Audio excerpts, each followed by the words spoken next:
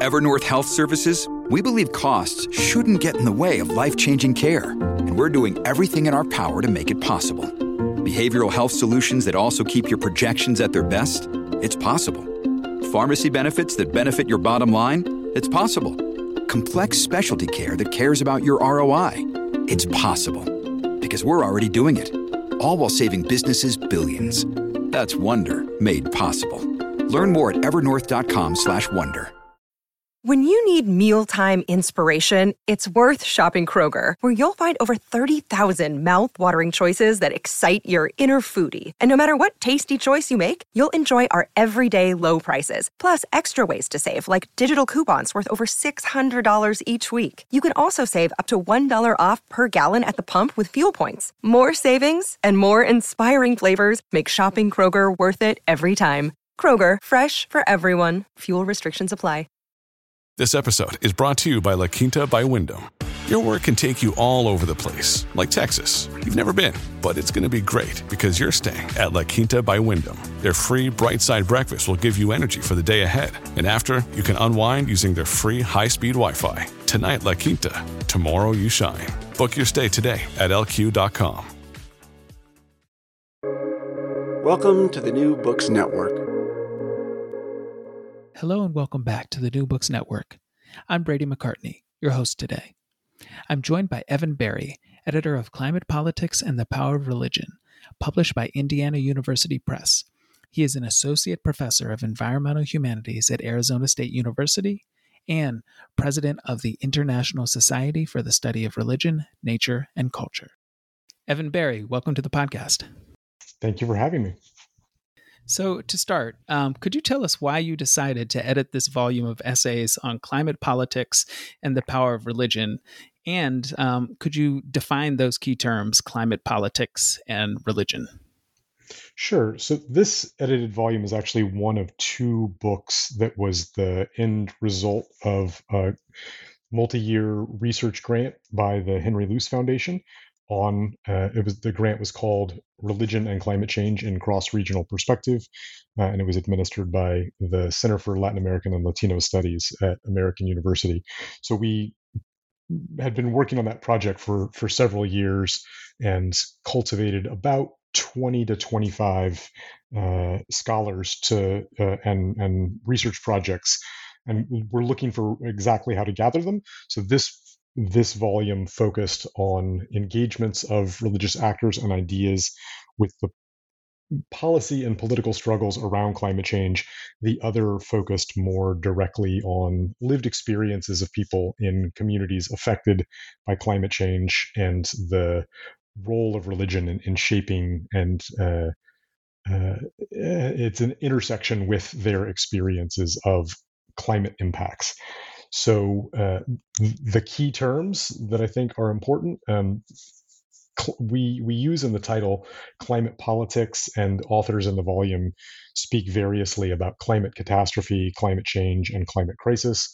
Of course, those words all have different emphases, but broadly, we're thinking about the role of human economic activity in producing greenhouse gases and the changing atmospheric systems and the ways that those changes are harmful and deleterious both to human life and to ecosystems and other than human life.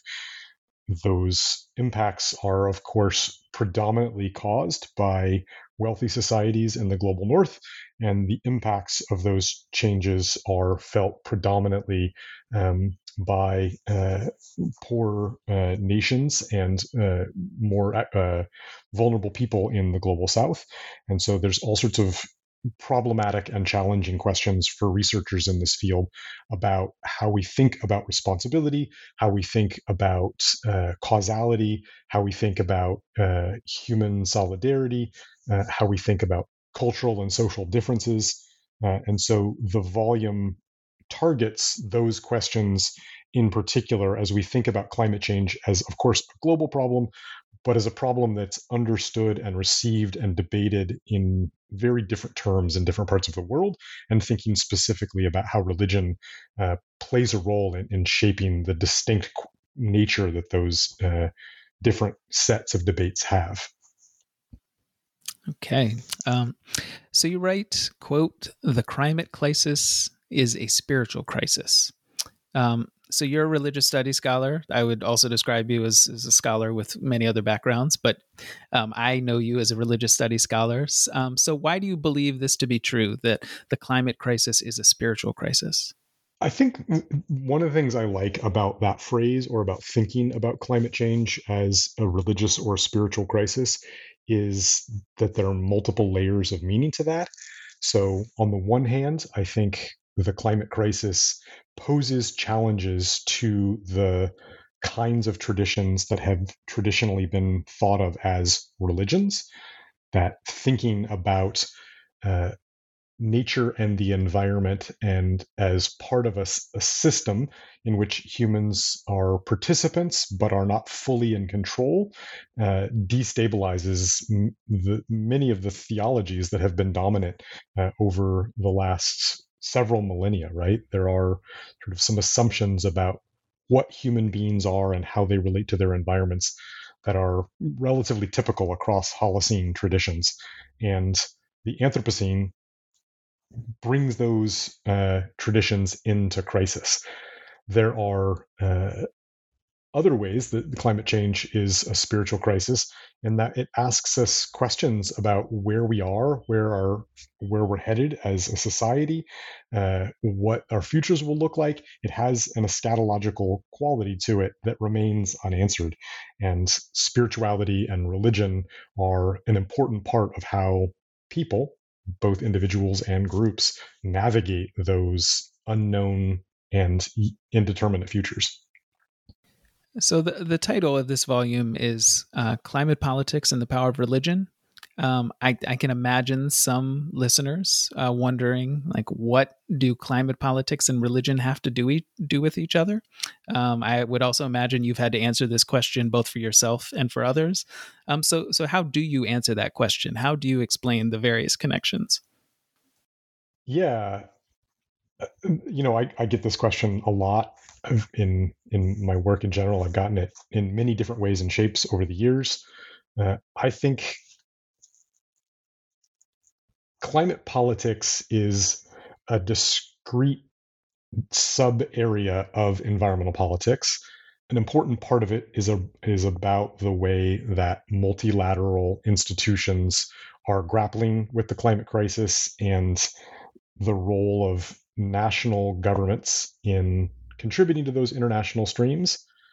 Religion plays really important roles, both in terms of shaping how individual nations participate in international negotiations around climate change. So, for instance, you can't really understand how the United States comes to the particular kinds of positions that it does in the United Nations Framework Convention on Climate Change without understanding how our politics in the United States are fragmented in many different ways, but especially around religion, religious difference, religiously inflected ideologies. The same is true in other nations. I would name as a key example in India, where the BJP is a distinctly and specifically religious actor, and that shapes how that party responds to climate change on the international scale. There's also a really interesting set of debates around how climate change is understood and responded to inside of nations. So the politics at the national level are also sort of curiously and distinctly shaped by religion in lots of different parts of the world. We might look at a country like Trinidad, where fossil fuels are a really important part of the nation's economy, petroleum production, and national level politics are, like the United States, structured around a set of religious differences and that intersect with other kinds of difference, but you can't sort of take apart and fully separate how environmental politics works from the way that religion influences politics more broadly. So the book is a series of case studies that dive into those the different ways those things cling together across different nations. So, to sort of drill down into, I guess, the religious and spiritual side of this book.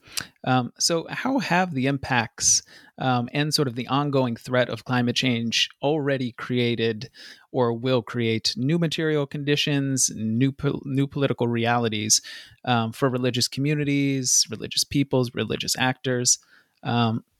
And how is climate change already shaping the lived experience of religious peoples?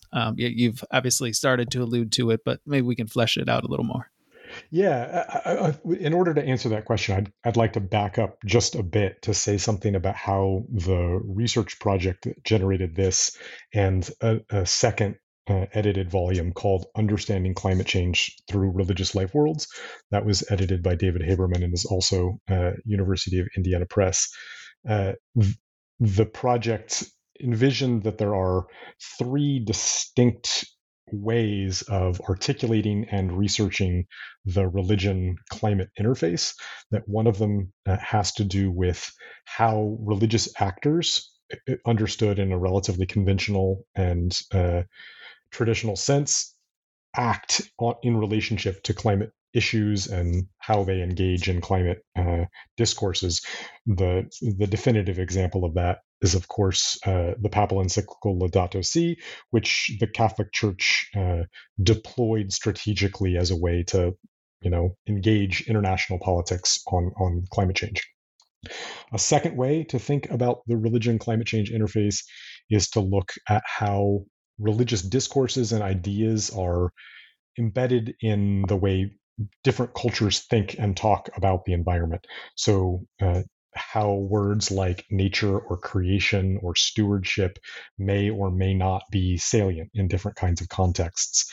Religion is sort of always in the background of how human communities think about nature and the environment, or at least the tools of scholars of religion are uniquely significant for uncovering and thinking about how those cultural articulations of nature work. The third way that we explored in the volume is more in line with what you're asking about, which is about how climate change is changing the conditions for religion. So I think there are a whole bunch of different ways to answer that question. And one of the things I enjoy about the volume is that our authors took that in really different directions. So I would give you one example from my own chapter, which is about the concept of political opportunity. You can see that climate change presents a set of questions for religious actors, both on the global stage and nationally in the United States, to get their message out there. And sort of it gives them a way to brand what they're doing and to have to respond. So it's not just that they have the option of responding, but that it's become such a major part of how any kind of institution or organization develops its public engagement, that it conditions groups to go down different kinds of pathways. So organizations and communities are sort of forced to decide whether this is an important issue to them or an unimportant issue, whether they want to deny that climate change is scientifically verifiable, or to deny that science is an important part of getting information about how the world works and what we should do in response to what's happening around us, or they have to embrace the science and they have to think about what the relationship in a very specific way is between their own teachings and scientific knowledge. So in the case of the Catholic Church, again, it's not irrelevant that in the decade or so leading up to Pope Francis's encyclical, the Catholic Church had been in perennial crisis about things like sexual abuse, corruption in the Vatican Bank, declining participation and affiliation with the Church.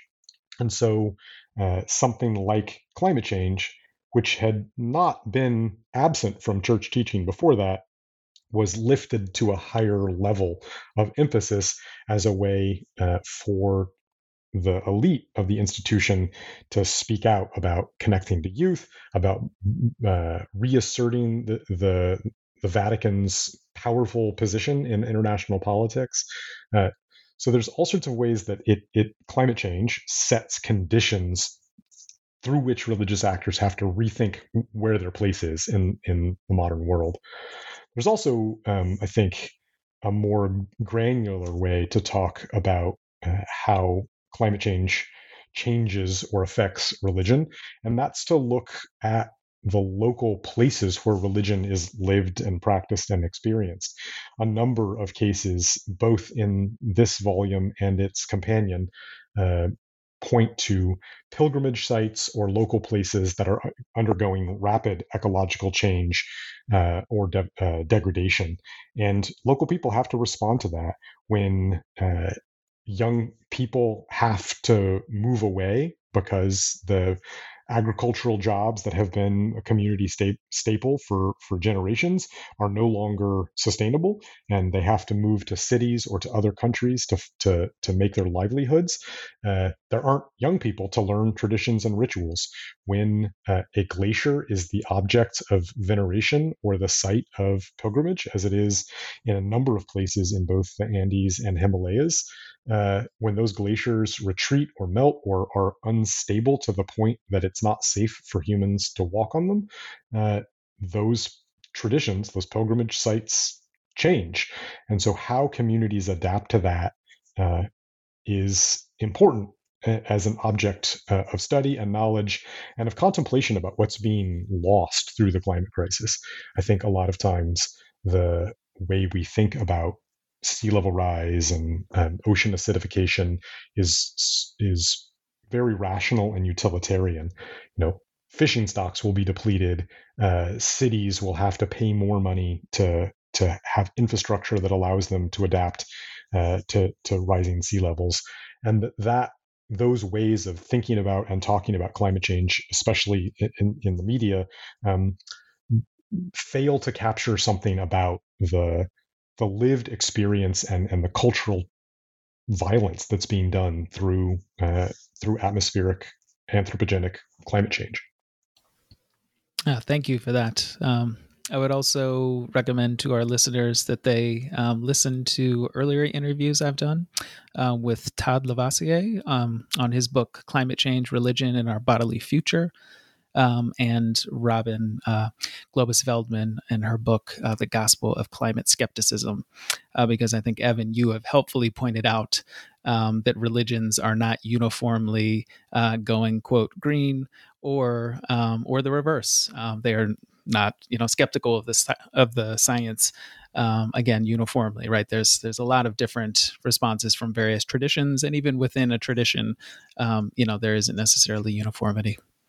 Absolutely. Those are both great books. Agreed. So again, drilling down into the connection between religious engagement and sort of maybe environmental politics more broadly. So where, how, and under what conditions is religious engagement with environmental politics possible? I think we can assume that it's possible, in any setting at any time. But I think your book suggests otherwise. Yeah, I take that to be sort of the primary question that's posed across all of the chapters in the books. There is, as you say, an assumption that religious engagement is always possible, and I think that assumption is attached to a set of propositions about what counts as religious. So religious groups and actors are a certain kind of social or cultural entity that have beliefs about the world, and they can bring those beliefs to bear on any different issue, and that those beliefs can be articulated and are relatively stable. And that's not exactly how religious engagement in politics around any issue works. And I think one important part of this is that because climate change is such a broad international universal issue that it allows us an opportunity for those of us who are interested sort of generally in how religion is engaged in public sphere issues to think comparatively about where religion does show up and where it doesn't and why not. So I'll point to a particular chapter that I really like on this point. That's David Buckley's chapter about the Philippines. I think offhand it's chapter 2. And he is writing about the role of the Philippine Bishops Association, which is relatively powerful and influential in politics in the Philippines, and these are it's documenting how the Bishops Association was engaged on this issue, especially in the early years of the Duterte administration, which was also in the years immediately after the publication of Laudato Si. So important and powerful Catholic institutions had a sort of heightened incentive to engage around climate change. The Philippine Bishops Association has a long history of speaking out and acting on environmental issues generally and climate change in particular. Sort of strangely, given his stance on other kinds of issue, President Duterte was interested in sort of increasing the ambition of climate policy in the Philippines, and so you'd think this would be a natural space for cooperation or for the ability of a religious actor to sort of contribute to a better, stronger climate policy at the national scale. And yet that didn't happen. And so Dr. Buckley in that chapter is sort of asking why that is. And I think the insight that he provides that then we see sort of support for across other chapters is that climate change is never in a vacuum. It's always part of a broader matrix of political considerations, and that disagreements about in the case of the Philippines, the human rights abuses connected to extrajudicial killing by the police of purported criminals, and debates and controversies around mining, another major environmental issue in the Philippines, that those disagreements ended up sort of taking precedent over climate change and pushing it to the back burner, or at least because there were such hot button issues that were sites of disagreement that it undercut the ability to build some consensus around climate change. And that specifically the minister that Duterte appointed around mining, who would have been an important ally, ran afoul of Duterte's connections in the corporate mining world. And that minister eventually was removed from the post. And that removal disrupted the broader conversation between the administration and the Catholic Bishops Association. So there's just the thing that I'm trying to illustrate in recounting this particular case is that there are really interesting and important and noteworthy connections between climate change and other kinds of issues that we might not think about if our assumption about how religious engagement in politics works is that it's purely ideological, that religious actors just speak up their mind about their faith convictions and that somehow that magically has an influence on policy. But when you get down to it, religious stakeholders or faith groups of any kind are just like other kinds of political actors, which is that they have to pick and choose their battles, that they find moments where they can be influential, and that those moments are conditional on all sorts of other things, like the media cycle, like scandals, like conventions, like the exact composition of a legislative chamber. So those really more fine-grained details matter a lot more, and that it would, I think, behoove scholars of religion to pay attention to that kind of stuff, as opposed to just thinking that the reified ethical systems that are not articulated through politics and policy of a religion are the only thing that matters. That in fact, religions are political actors. Yeah, this feels like an important time to remind us of the power of the idea of lived religion, right? That there's the sacred text, there's perhaps what is taught on whatever day folks gather to celebrate, whether it's the Sabbath or another day.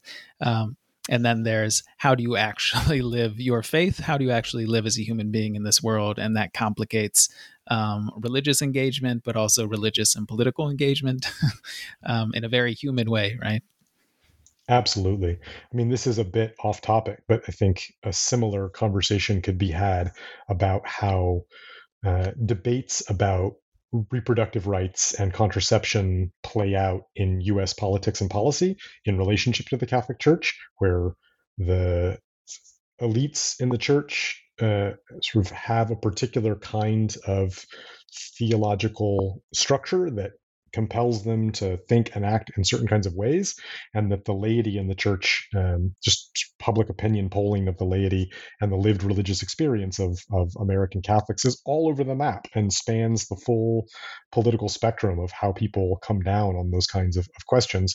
And so that depending on what it is you're trying to think about, mapping how Catholicism is related to the politics of reproductive health in the United States is much more complicated than simply articulating where the Vatican falls on that kind of an issue. And I think exactly that kind of subtlety, which most people wouldn't struggle to understand in relationship to something like reproductive rights in the United States, that kind of oversimplification still seems to govern often the way people think or talk about where religious actors show up in the overall landscape of environmental and climate issues.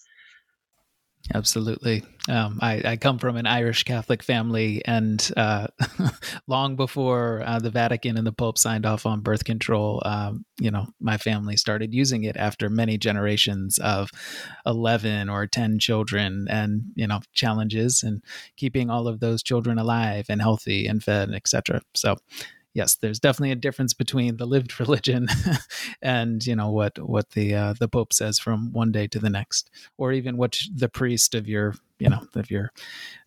congregation says. So absolutely. So you mentioned the Philippines, and I wanted to sort of bring up a very political idea, but also sort of this variation idea that you reference in your introduction. So you referenced the resurgence of populist nationalisms, but also sort of a renewed enthusiasm for the quote unquote green left in Europe and the Americas. So obviously there's different responses, different political responses to climate change. And I'm wondering, what role do you think sort of climate change, however it is understood in these different contexts, like what role is it playing in sort of the formation of sort of new political alliances or new political sort of belief systems? Yeah. Well, so let me make sure I understand your question clearly. Are you asking about those kinds of new political possibilities and their relationship to religion? So there's both the new political possibilities, and I suppose I should look closely again at your language. You also say a renewed sort of enthusiasm for the green left, at least in Europe and the Americas. So just wondering, like, what role climate change is playing in either these resurgences or perhaps in new political formations, and whether that is directly connected to religion or not. Sort of the political side of this, if it is separated, seems significant, because I don't think that sort of the politics of climate change is sort of, I don't think it like naturally maps on to sort of liberal politics in all settings, right? Like there's certainly settings in which sort of green politics has led to the rise of like the eugenics movement, for example. So it seems like you were starting to get into it in this introductory chapter, how sort of there's some unexpected directions that climate change is taking different sort of political traditions, whether, pre-existing traditions or perhaps new formations. Yeah, so the research project that preceded the one that is the basis of the volume we're discussing was more specifically focused on Latin America. And from that, along with my colleague Rob Albro, we edited a volume called Church and Cosmovision. And sort of the takeaway from that volume is that in many different national contexts in South America in particular, Latin America more generally, there are sort of unexpected and intriguing new alliances between Christian groups, predominantly Catholic groups, and indigenous communities, and that those alliances are built on the political terrain around the environment and sustainability. And those wouldn't necessarily have been alliances that would have made good sense under or during the sort of authoritarian era of the 1960s, 70s, and 80s, where debates were more focused on economic development and political infrastructures. So the environment, one thing it does is creates new challenges that put together actors in the world of religion that we wouldn't necessarily expect. So I've written separately about this in other places as well. Generally, women's groups and organizations from the global south that were focused on sustainable development and the Vatican have not didn't used to be tightly allied because of the Vatican's stance on reproductive health, on the rights of women, on education for girls, that it was not sort of where they want, where those kinds of organizations wanted it to be. But in the post climate change, or in the era of climate change, those kinds of alliances are undergoing a major transformation. So there's sort of a strange bedfellows quality to all of this. But I also think there's other interesting kinds of dynamics around climate politics where attention to religion helps us see things more clearly. So one, we might notice the way in which rights of nature movements, which largely developed out of indigenous claims and indigenous social movements that were articulated in green tribunals and constitutional amendments in places as different as New Zealand and India and Bolivia. Those kinds of movements are now taking on a secular character as they get sorted out through the courts and get taken up by green organizations of various kinds to try to champion environmental protection in different national contexts, even while those laws themselves have a sort of cultural history that can't be called totally secular. Another way we can think about all of this is that the rise of the green left in both Europe and the Americas also can't be disentangled from broader conversations about secularization. It's really difficult to think about parliamentary politics without sort of connecting the bifurcation of nationalist right-wing parties that often have some sort of connection to ethno-religious nationalism, and the kinds of alternatives that are being imagined that are often not just on an economic left, but a sort of social left that incorporates both ecological considerations and broader ideals about multicultural inclusion. So that marriage of sort of a pluralistic multiculturalism that sees itself as secular and also posits a sort of optimistic view of what is possible, as it's those groups are in tension with the rising tide of populist nationalism that we see sprouting up in Europe, in the United States, in the Philippines, and India, in Brazil, all over the world. Yeah, all over the world.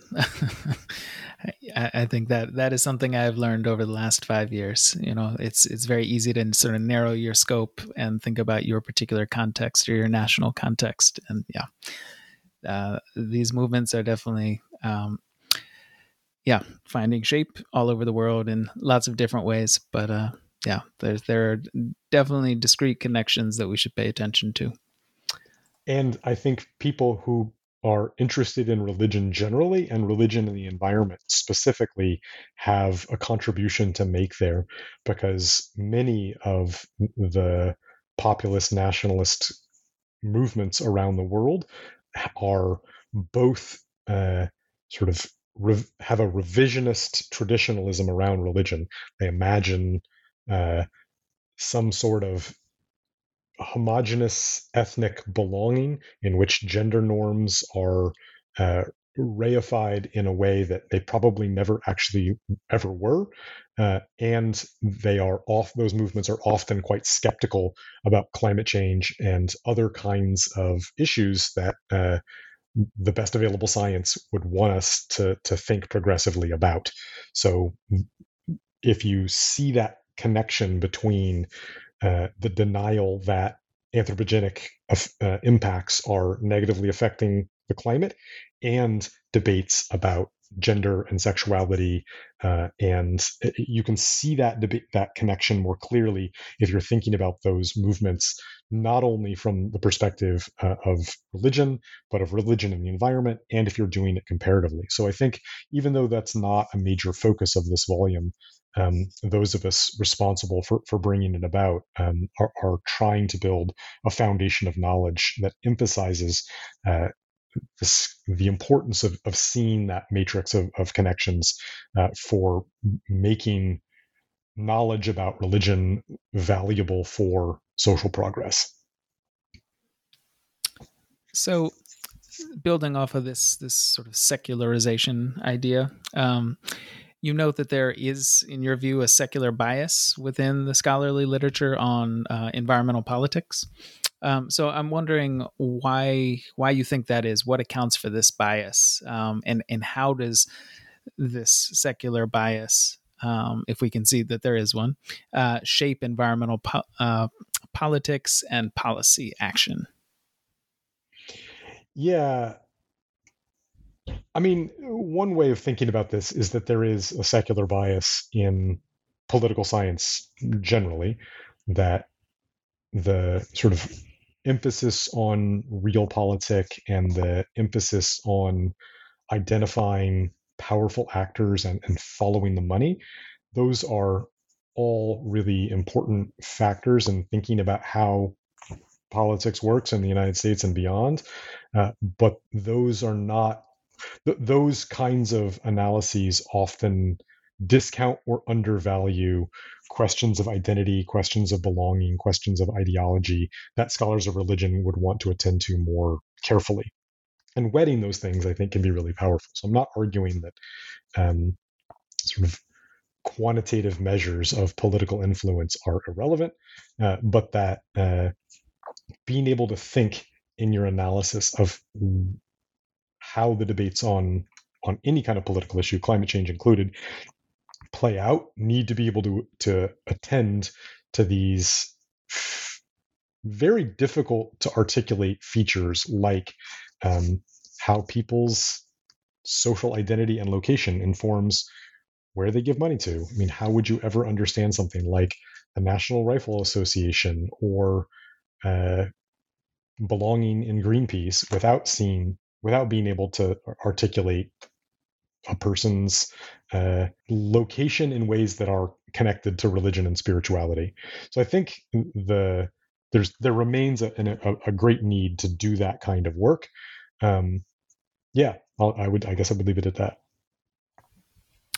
Yeah, I would note that I see myself as an environmental studies scholar, but I am currently working within a religion and a history department, and that's partially because in sort of the environmental departments, I would have naturally sort of sought out.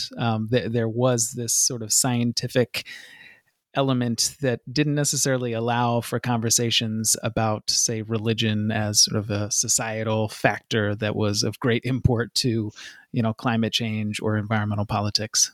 So that dynamic, I think, at least in the United States, and the way that sort of environmental studies programs, for example, were shaped and developed, that might have something to do with this, at least in this smaller academic world.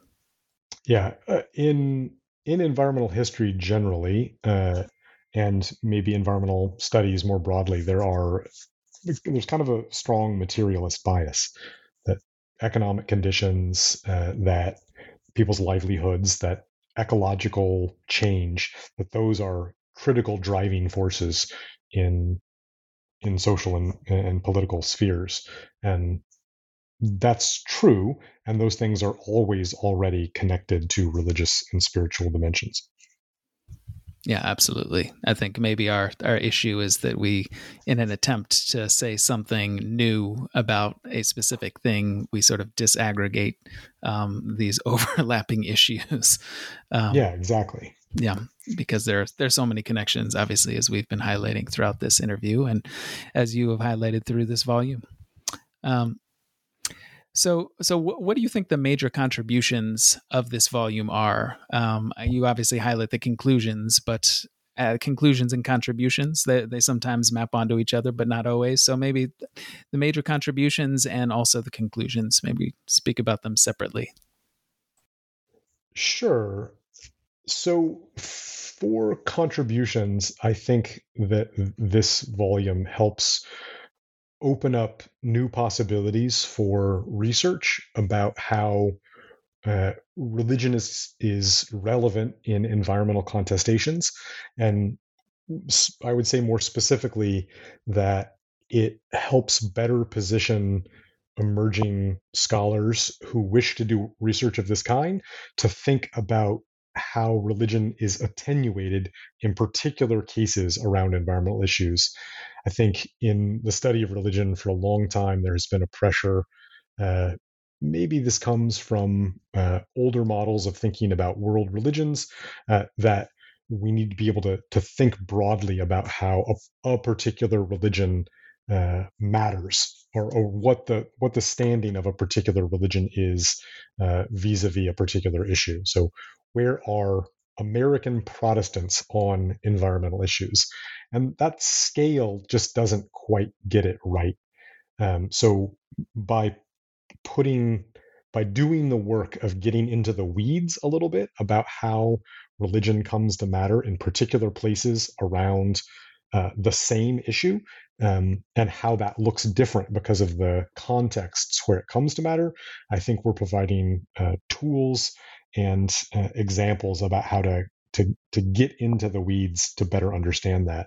And I think one reason that's important is that it's not just knowledge, that, as I was saying earlier, that by getting down into the fine-grained details about how people at local and national levels are thinking about climate change, responding to climate change, being impacted by climate change, being forced to rely on their cultural traditions, or being compelled to transform those traditions to respond to the kinds of challenges they're facing. By getting down into those details, I think we do a much better job of humanizing the climate crisis. I so often see reporting in the mass media about climate change that even if it is about how a person's home was lost to a wildfire, those are sort of universal qualities, right? People in an ideal world have homes, and when those homes are lost, it's sad, but there's no particularity to that. I think it's really important to be able to tell stories to move people on climate change, and to try to get more action, and to reduce emissions, that we better understand that climate change is in people's lives. It's affecting people's lives and their cultures, and not just their economic well-being. That we need to be able to think of it as more than just a dollars and cents issue, where insurance for homes needs to be changed or something. That it's actually affecting what they believe and how they think about their children's futures, and where they think that the fate of humanity lies. And that getting at those kinds of issues is critical for transformation. So I would say that's I guess the core cluster of contributions. For takeaways, I think we also have across the 2 volumes that are from this project. I think we're making some interesting observations about the way that religion or the climate crisis is driving religious change. One of the themes that kept coming up, and this is probably a larger part of the other volume, but some of the cases in the volume we're discussing do the same thing, which is to talk about how people's certain core ideas in religious life are changing. That for instance, my colleague David Haberman's chapter in the other volume, he focuses on how people's theologies about Mother Ganga, the goddess of the river Ganges, are changing. That where she was once a nurturing maternal god, there are larger and larger swaths of people who would say that she has become angry or enraged or is acting vengefully towards humanity. So there are major transformations underway. And I think that as a takeaway, being able to think about how religions are not stable objects that act on the world of politics and the environment, but rather that there's a dynamic exchange between these different spheres, and to be able to track that in ways that attend to the specific places where scholars do work. I think that's an important next step for the field more broadly. Yeah, I think that's an important point, that religions are not static from sort of era to era, or again, even within a particular tradition at that same point in time. It seems like such an obvious point, and yet I find that some people just assume that beliefs are constant, from one era to the next, and that's just not so. It is the thing that we have to emphasize in every 100 level religious studies course we teach, and apparently also a kind of conversation that I think we could do better at having in the study of religion when we're trying to engage our peers in other disciplines that are also interested around the cultural dimensions of climate change. Okay, so I have 2 final questions. They are related to the content of this volume, but could be considered a little bit tangential. But I think they are important to ask, since I have such an expert on the line with me. So Evan, I am sure you are aware that there are mainstream political actors and journalists, as well as academic scholars, currently arguing that so-called believers in climate change have constructed a new climate change-based religion, or at least a social phenomenon that resembles a religion. So how do you think about this notion? Like, is there any validity to that claim, even though, sometimes it comes across as sort of a diminishing claim of those people? Yeah. So what's fascinating about this question, and it's a question that I have a few friends that I've talked about this with for a very long time. There is the same observation can be made by scholars of religion and by critics of environmentalism about the religious qualities of environmental concern.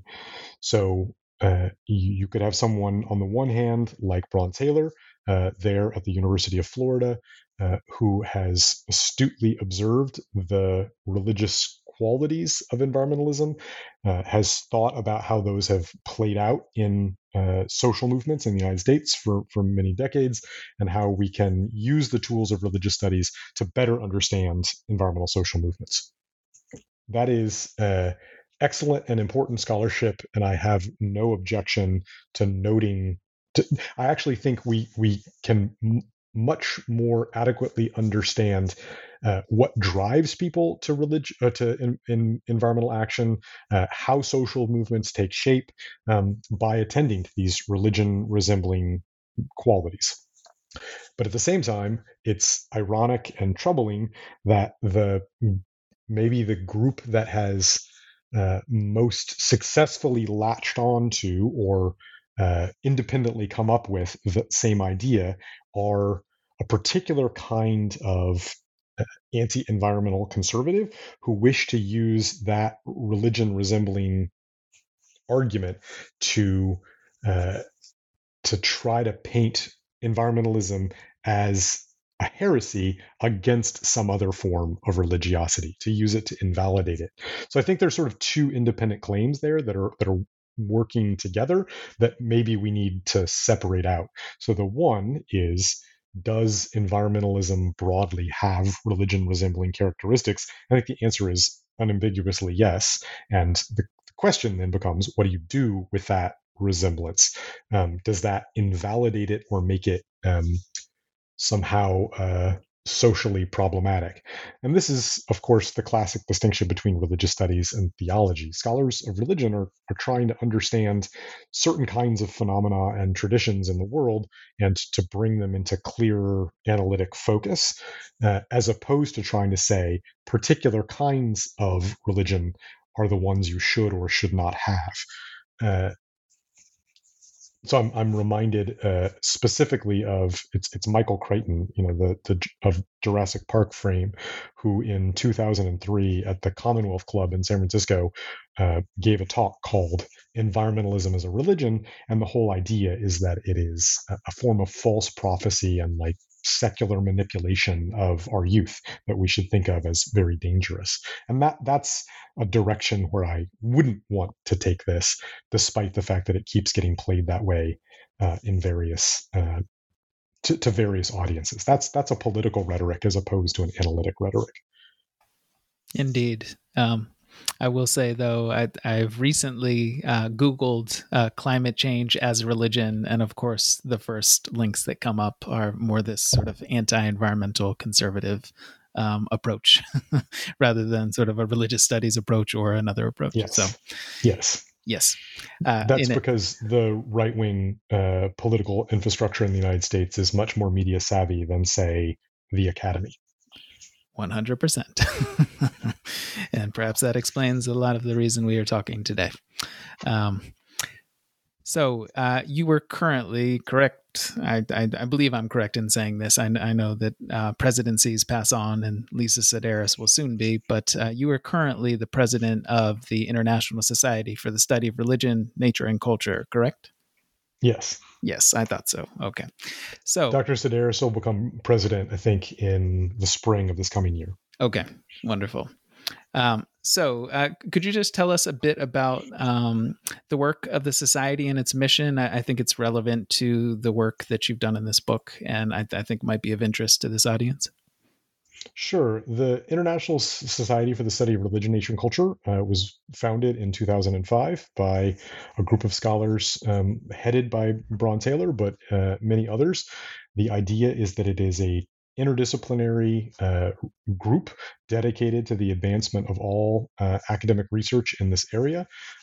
We do a lot of work, both in the at the board level and in terms of planning conferences that are focused on bringing folks from new disciplinary orientations into the conversation and on helping support early career researchers who work on topics where nature and culture and religion are connected in whatever ways might make sense. So we welcome in particular graduate students, folks in disciplines like geography or anthropology or environmental philosophy, study of religion, many different fields that are engaged in those kinds of questions. And we have social media feeds, we have opportunities for people who are members to interact in private collaboration and conversation online. But the two focal emphases of our work are the publication of a journal, the Journal for the Study of Religion, Nature, and Culture, which is a quarterly journal published by Equinox and is increasingly a highly cited, impactful journal, and then conferences which are held roughly every 18 months. The next conference will be held at Arizona State University in early February of 2023, and the thematic title of that conference is After Earth, religion and technology on a changing planet. And so we're thinking in the call for papers, which you can see on our website, issrnc.org. You can kind of get down into the details, see that we're asking questions about Afrofuturism, about the role of geoengineering in and theological responses to geoengineering, questions about space colonization and space travel, sort of messianic depictions of environmental leaders, questions of how to think about solar technology and lithium extraction and fossil fuels, and how those kinds of questions are being addressed from within and across spiritual and religious traditions. So lots of interesting things in that CFP, and we invite anybody interested broadly in the study of religion, nature, and culture to attend and present at the conferences. And yeah, that's what we're up to. All right, thank you. So this concludes another episode of the New Books Network. My guest has been Evan Berry. So thank you for joining me today, Evan. Thank you for having me, Brady. I really enjoyed our conversation. All right. And thank you, everyone, for listening.